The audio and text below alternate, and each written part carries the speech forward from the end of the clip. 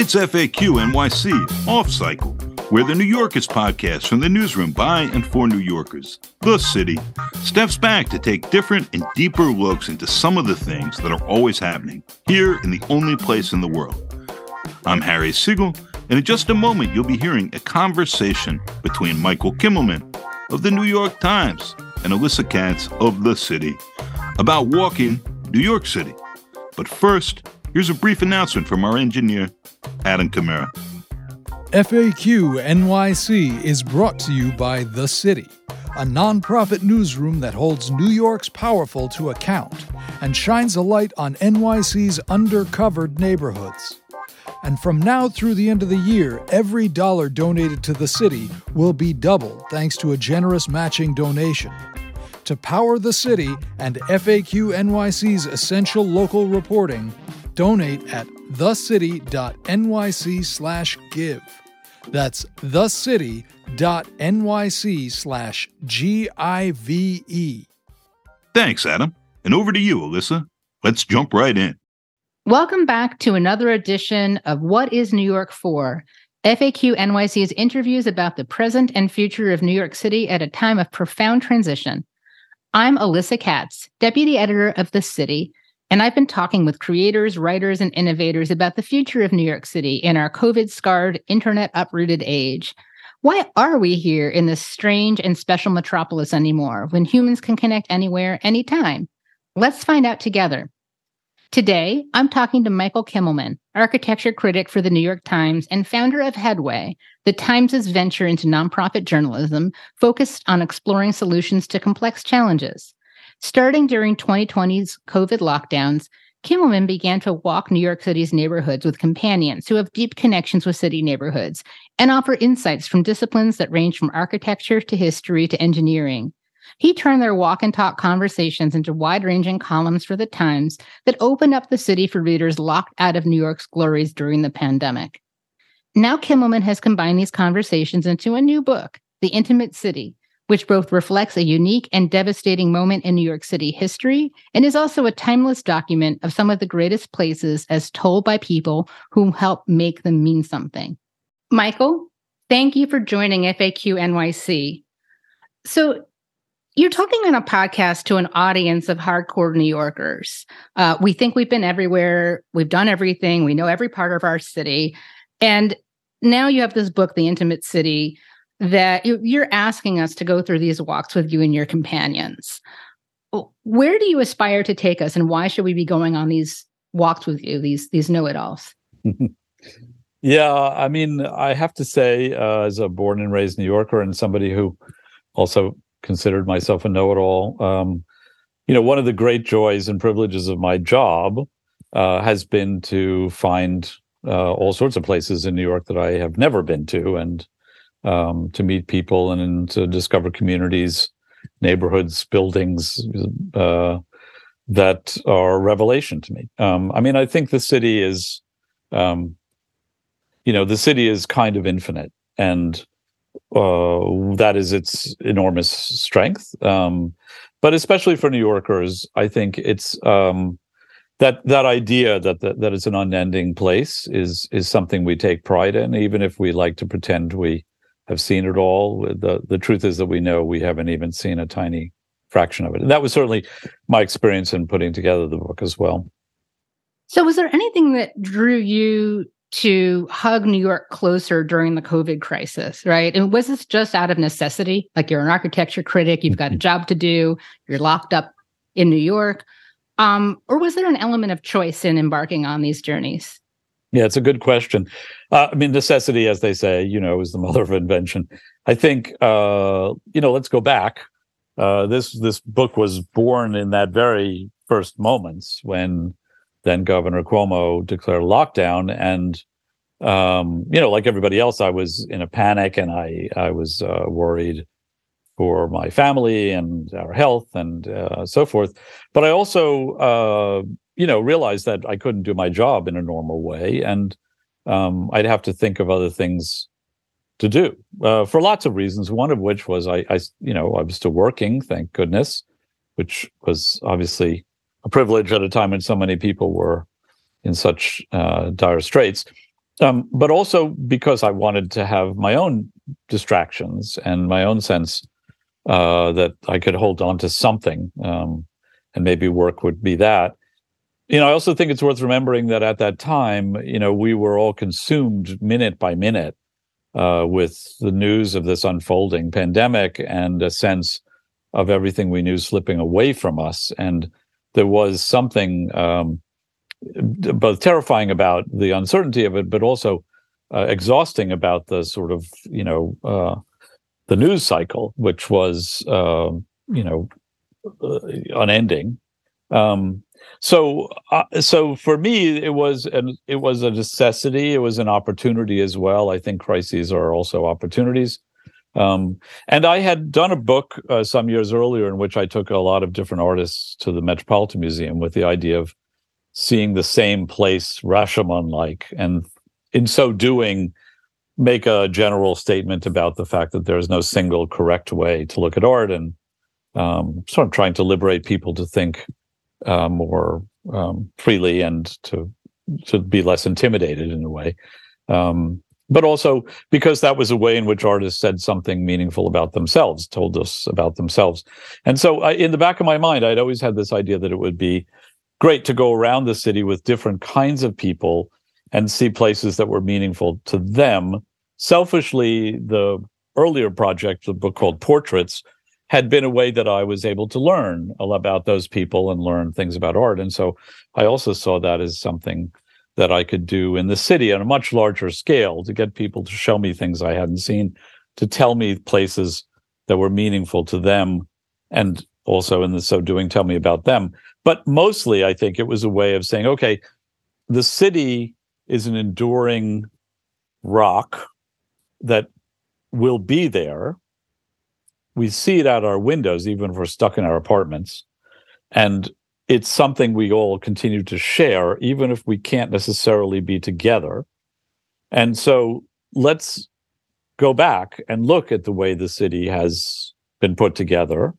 And in that, to understand that the city, like us, have been through crises before and have come out of them, so that there was something reassuring, consoling, as well as distracting about the city. And I think that is one of the main, messages of the book. The city is a very complex, organism that has endured a great deal, and that has been put together by millions and millions of people collectively over time. And its time scale is quite different than the time scale that had consumed us in those days, early months and days of COVID.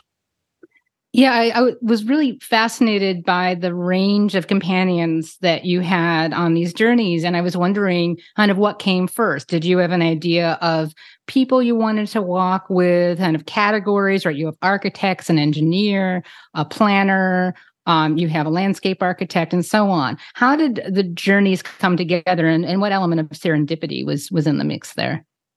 Yeah, also a good question. So, I sent out an email in those very first hours, really, to a variety of people I knew. And they were along the lines of the mix you're describing, asking them to take a walk, take me someplace, because we could still go outside, we felt, at that moment, that very first moment. Then even going outside seemed a little terrifying. And so the first part of it was to go to places that had just shut. So I went with David Rockwell, the architect, to Broadway, and he had suggested Broadway, and I thought that was perfect. I suggested Broadway. I don't really remember, but in each of these cases, they had to be places that were particularly meaningful to the people I was walking with. I didn't assign them or call people up and ask me to do things in particular. David wanted to do something. Broadway seemed natural. Broadway had just shut, so it began with that. And this very weird, otherworldly experience of meeting him on 42nd Street when it was almost not another human being there, just a couple of, guys in Elmo and Mickey Mouse costumes waiting for tourists that didn't show up. But it was also beautiful, kind of eerie but beautiful thing to see the city, time stopped, to be able to look at the buildings and look at the neighborhood and actually wander through as if through another dimension, really. And then I followed that up with Andrew Dokart on Museum Mile, because again, the museums were closed, and I thought it'd be interesting to see the same things, same places, but in this very different context. Actually, to look at the buildings that you go into to see other things, as it were, from the outside. But once the project got underway, and people seemed to respond to it, I began to think of it as a larger project, something that would be pieces of a puzzle that could fit together. So to answer your question, finally, I increasingly was trying to see what kind of a sampling could I have that would be on a lot of levels that could pass for a kind of simulacrum of the city. So I wanted a diversity of different professions, a diversity of backgrounds, a diversity of races and ages of people, and interests. Part of the point was that the city, after all, is, not made up of just architects designing buildings, but all these different forces that come together to create the circumstances in which we create buildings and streets and neighborhoods. So that included, the law, community groups, and so forth. But I also wanted some sort of geographic and also some chronologic representation. So, it was a weird but lovely, wonderful Venn diagram to sort of find the spaces of overlapping people and places. So I ended up with, Eric Sanderson, the wonderful, brilliant Eric Sanderson, who was able to take us back in time. And for me, that was again, going through a kind of Harry Potter portal to see Manhattan, and also the Bronx, as if at the moment Henry Hudson sailed through the Narrows into the harbor.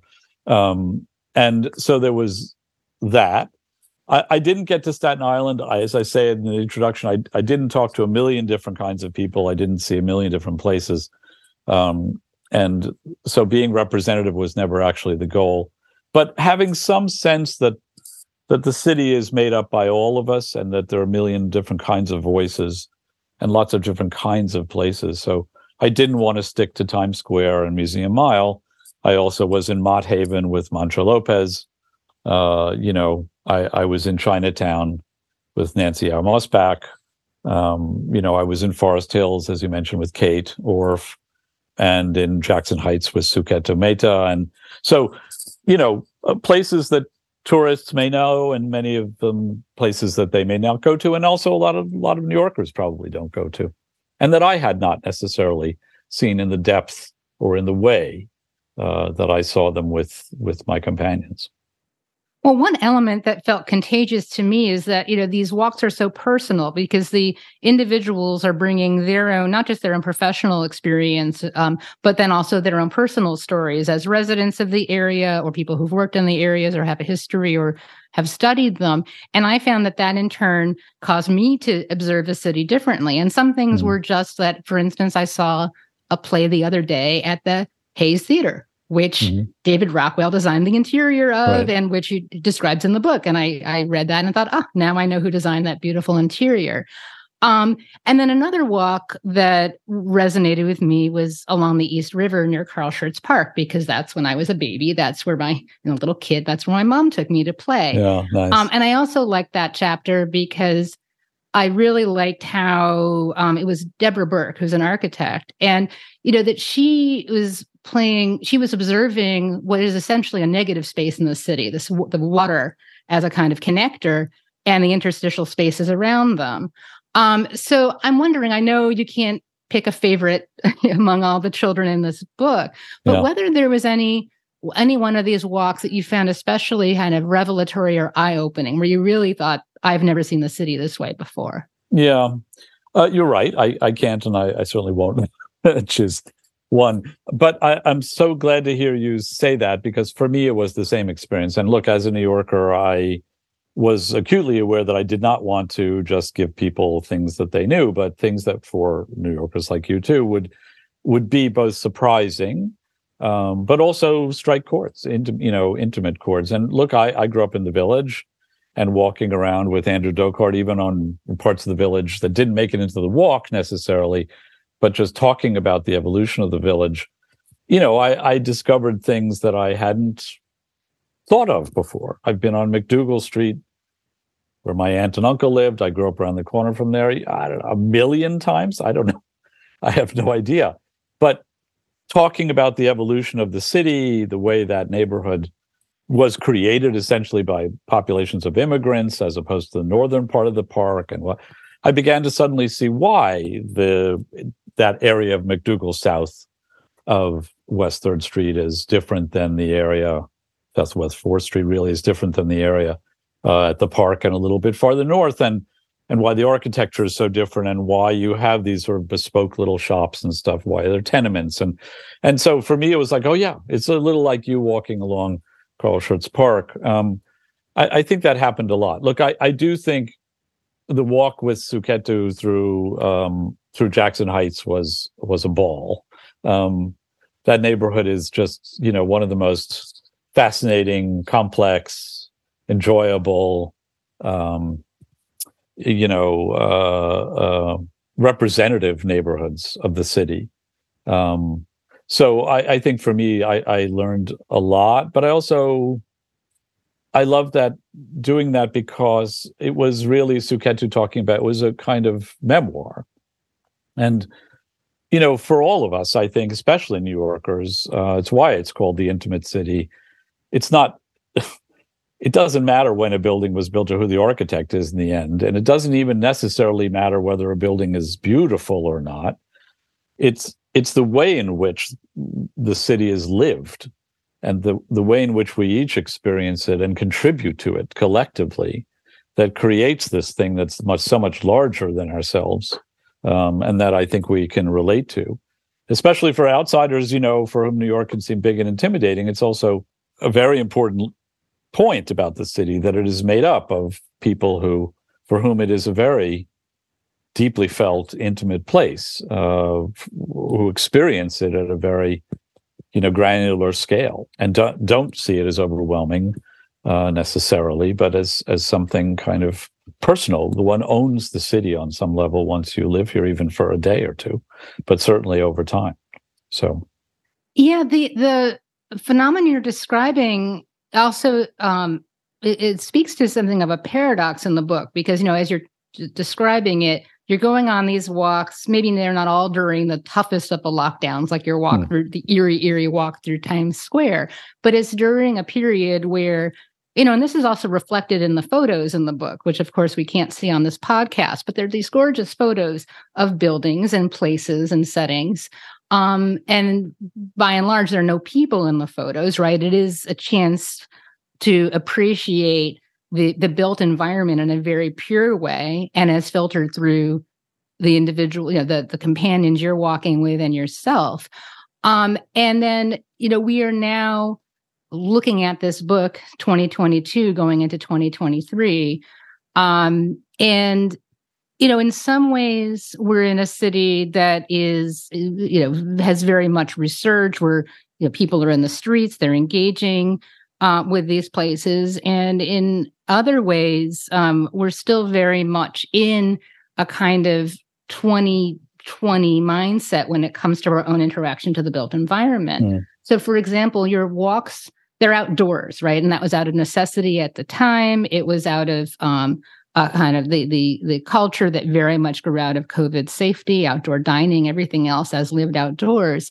That's a very particular way of engaging with the city. So I guess my question for you is putting all these essays together into a book, what do you hope people now in 2022, 2023 will get out of that engagement with this kind of very abstracted interaction with places that mattered to people before, but then were kind of frozen at that moment as places in between? Yeah, I think the book has a couple of functions, and one of them is as a snapshot of a particular and very memorable, odd, alarming, but historically significant time. And COVID weaves in and out of these chapters a little bit, but they were written in a sense to exist like the city outside that time, and to also get people outside that time, so that way they would, because of course many of them appeared in the New York Times first, and they were, for those readers, a way of having another kind of thing to read about. So the absence of COVID from many of them, many of the chapters, had a meaning in 2020, which is a little different now. Now I think the book, and very intentionally it was written this way, is supposed to be something that isn't about COVID per se, but is written against the backdrop of that, but that is about the city as this, the book is hopefully will be read and will be useful, for years to come. And that's because I think so much of what people talk about is not about that particular moment, but about their own sense of a relationship to the city, or what they see as significant about the making of the city. How, for instance, you get a lawyer and designer like Gerald Caden to talk about the sort of legislative and legal issues that that laid the groundwork essentially for 42nd Street and all the projects along it as we know it now. That was not anything about COVID, but it was about Gerald's perspective, but also about this, the history of the city. So I'm expecting that people will read the book not as a kind of melancholy meditation. It's actually quite the reverse. It's a very cheery, upbeat book, because it's full of a kind of wonderment about the city and about its infinite sort of fascination. But underneath it, there is this subtext. You're right, that it was born out of this very disturbing moment in which people found solace in the city, which I think we still can and do.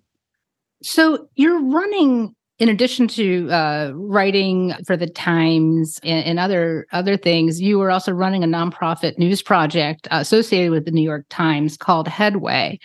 And since this is a podcast from another journalism nonprofit, The City, I want to ask you about how the Headway has been going and how that's changed your canvas as a journalist, what you can do and show and say, and what kind of impact you can have. Yeah, Headway is, we basically, we're coming up on the 1-year anniversary when we launched, almost exactly as you and I speak, December of last year. And we're a small team. Our mission, as we've said it, is to focus on big global challenges and paths to progress, a broad, intentionally undefined brief, focused around issues, you might say, more or less about the built world. So we're not dealing with how to, fix the euro after Brexit or fix the Supreme Court. There's a lot about that. But we are focused on anything to do with what you might call the world as we build it. And we're looking at, we're trying to change essentially the tone of a lot of the public conversation, to build constructive conversations and ask questions about what could be. So, for instance, I wrote a big piece in the summer, spent a year looking at how Houston had reduced its homeless count by over 2/3, or about 2/3, and housed about 25,000 people. And what is that? What are the lessons of Houston? And it's not supposed to be the good news section, but it is supposed to sort of raise issues around what is possible or what the obstacles to progress might be. So we've, I consider this a little engine that could. I'm very proud of our team. I hired as the editor Matt Thompson, who's a genius and a wonderful person and a wonderful colleague and friend. Vera Tatunik, one of the world's greatest editors, long-form journalism. Terry Paris, who in fact had been at the City and before that at ProPublica, and Jason Chu, and a couple of other people. And we've had stories from all over the world. And so I should also say, we have nonprofit support, and of course a lot of support from the Times. Among other things, that means all of our work exists outside the paywall.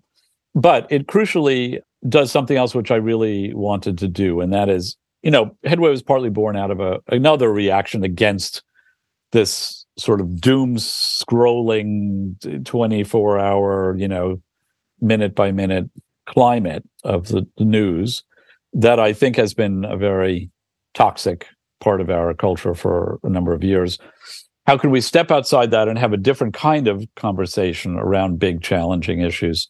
One that doesn't only focus on what's happening tomorrow or sort of the politics around that, but looks, you might say, longitudinally. It looks back on ways we've imagined making progress in the past, what worked, what didn't, and looking again towards the future about what kind of futures we imagine. Houston, for instance, really was a review of 10 years of work in Houston, trying to understand how a certain system had brought about change. But the other aspect of that was to be able to engage with the public in a different way.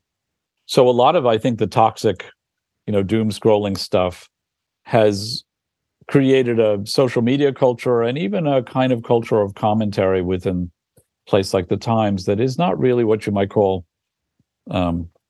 constructive. I don't know what another word is, or very healthy. How can we promote and facilitate and incubate and support a different kind of conversation? And partly by having nonprofit support, it allows us to think in terms of developing communities around issues rather than simply the number of readers and the number of comments or whatever it is that your metric is for judging, journalistic impact.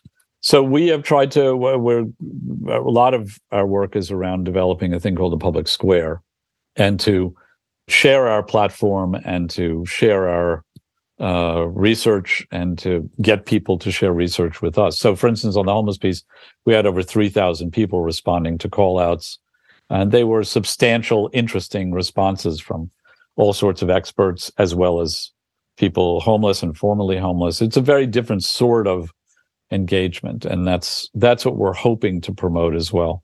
And we're trying to experiment with different kinds of engagements physically too. So we wrote a piece about Anacostia in Washington, D.C., where there's a proposed bridge that would be built into Anacostia from the other side, from the Navy Yard there, which is causing some concern in Anacostia, traditionally African-American neighborhood, about gentrification and displacement. And that's what we wrote about. But we want to continue that conversation with the people in Anacostia, not just follow that story through time, and to have them tell us as well what they think the story is. So after we did that story, we also organized some community meetings in collaboration with groups in Anacostia. And, I've never been to a less Timesian event. It was about 2 or 3 dozen people from the neighborhood and a little theater group from the neighborhood, and they were chatting, and we were observing about what they imagine Anacostia to be and so forth. So we're trying to find many different ways of engaging that are quite different than what the Times traditionally does. And lastly, we're also working with a lot of local news organizations. We have fellows. So our first fellow worked with us on homelessness, and now she's working. We have subsidized her, and she's working at the Texas Tribune. We have another fellow, and she'll go out and work as well at some local news organization. So we're trying to seed headway as well as collaborate on these projects with local news organizations, which is a new ambition as well for the Times, and definitely, I think, crucial to our being able to work on a granular level in communities. Well, there's a lot of resonance there, certainly, with how we work at the city. Absolutely. And engage with communities. It's just so great to see that model growing and diversifying in so many different ways. The city, by the way, yeah. I'm sorry, Liz, but I just want to say the city is great. And thank you. And I love the city, and you're absolutely right. And of course, Terry came out of the city, and so we're learning a lot from the city too. It's excellent. So I'd like to now take that headway mindset, right? The longitudinal thinking, the constructive engagement. You've obviously been thinking about New York City and writing about it and neighborhoods and its development for a long time. And this segment of the FAQ NYC podcast is called "What is New York for?" Right, and one question that I've been wrestling with guests is just, well, where do we go from here? I mean, New York just went through a cataclysmic event, which really led to some profound dislocations, right? Especially some of the very core functions of the city have really remapped onto the internet. We're talking now on Zoom, of course, even though we may both be in Manhattan right now. People, I think the engagement with New York City, in my view, is sort of a more discretionary activity. And there's obviously a lot of good discretionary reasons to be in New York City. But the question I keep coming back to is, what are the sort of imperatives for the city to exist? And what is the narrative going forward? And coupled with that is a question of sort of just talking about the built environment, since that really is the focus of the Intimate City, kind of what is the built legacy of our moment? And I get into very dystopian views of, well, it's super talls and it's cardboard boxes on the street that people are living in. And I'm not really being facetious saying that. That literally is what our city is building at the moment. So I'm going to throw all that back to you and ask you, where do you see the green shoots coming up? Where do you see the next generation's story as we're coming out of COVID? Or is it even too soon to see that?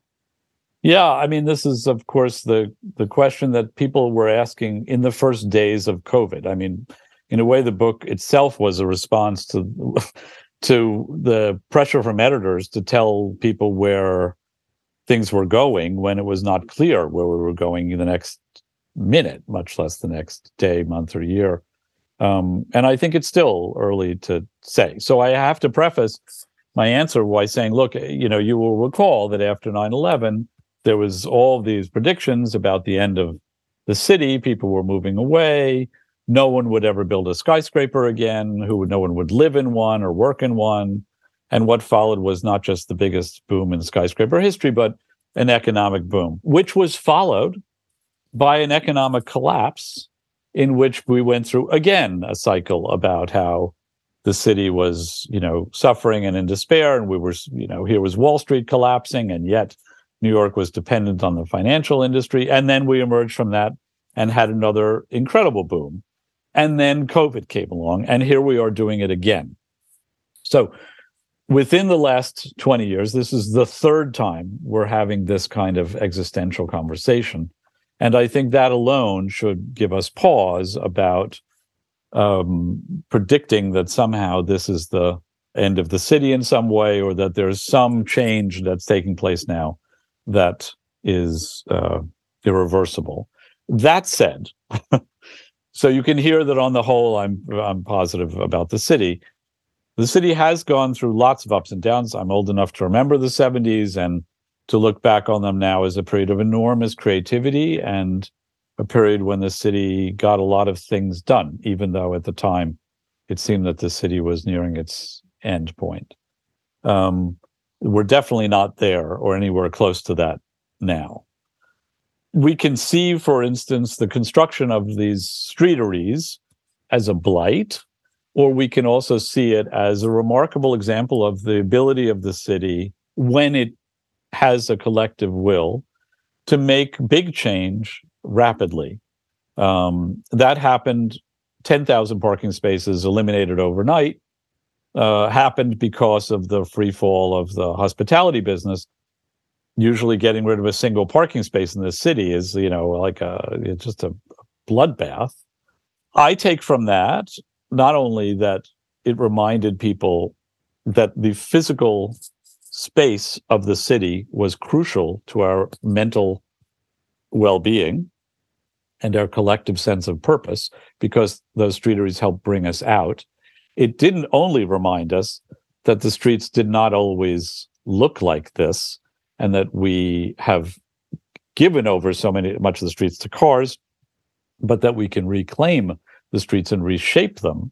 And therefore the city is a organic, malleable thing.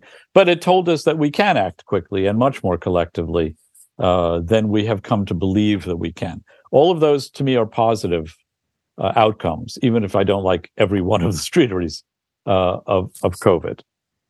To just answer your question a little more directly, Look, I do think, because I do believe the city changes all the time, that yes, there are things that COVID seems to have triggered.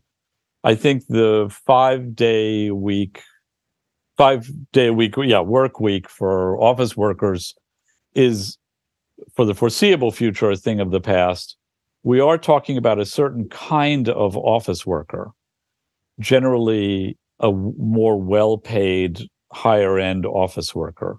We're not talking about the vast majority of workers in the city, even a large proportion of people who work in offices, but are not the executives, and for whom they're not given that same choice. But if we're talking about that, then yes, we are talking about a large portion of the city that's based on office buildings, on the economy of office buildings. And that we may go through some changes there, which I think are healthy. I think, for instance, the idea of building giant skyscrapers at Penn Station to finance what really should be the renovation of that neighborhood based on good socially minded policies is insane to begin with. So let's not build more office towers there. I didn't think Hudson Yards was such a great idea, and I don't think we need to do more of that there either. And we can convert more office buildings. So if one of the outcomes is that we need to rethink the mix of residential and office, that's fine. I just refuse to believe, looking back over the history of the city, that somehow the ability for you and me to talk via Zoom and have this conversation means that we no longer need the city, that we could be doing this just as easily if the city somehow didn't exist for us. We're talking about the city.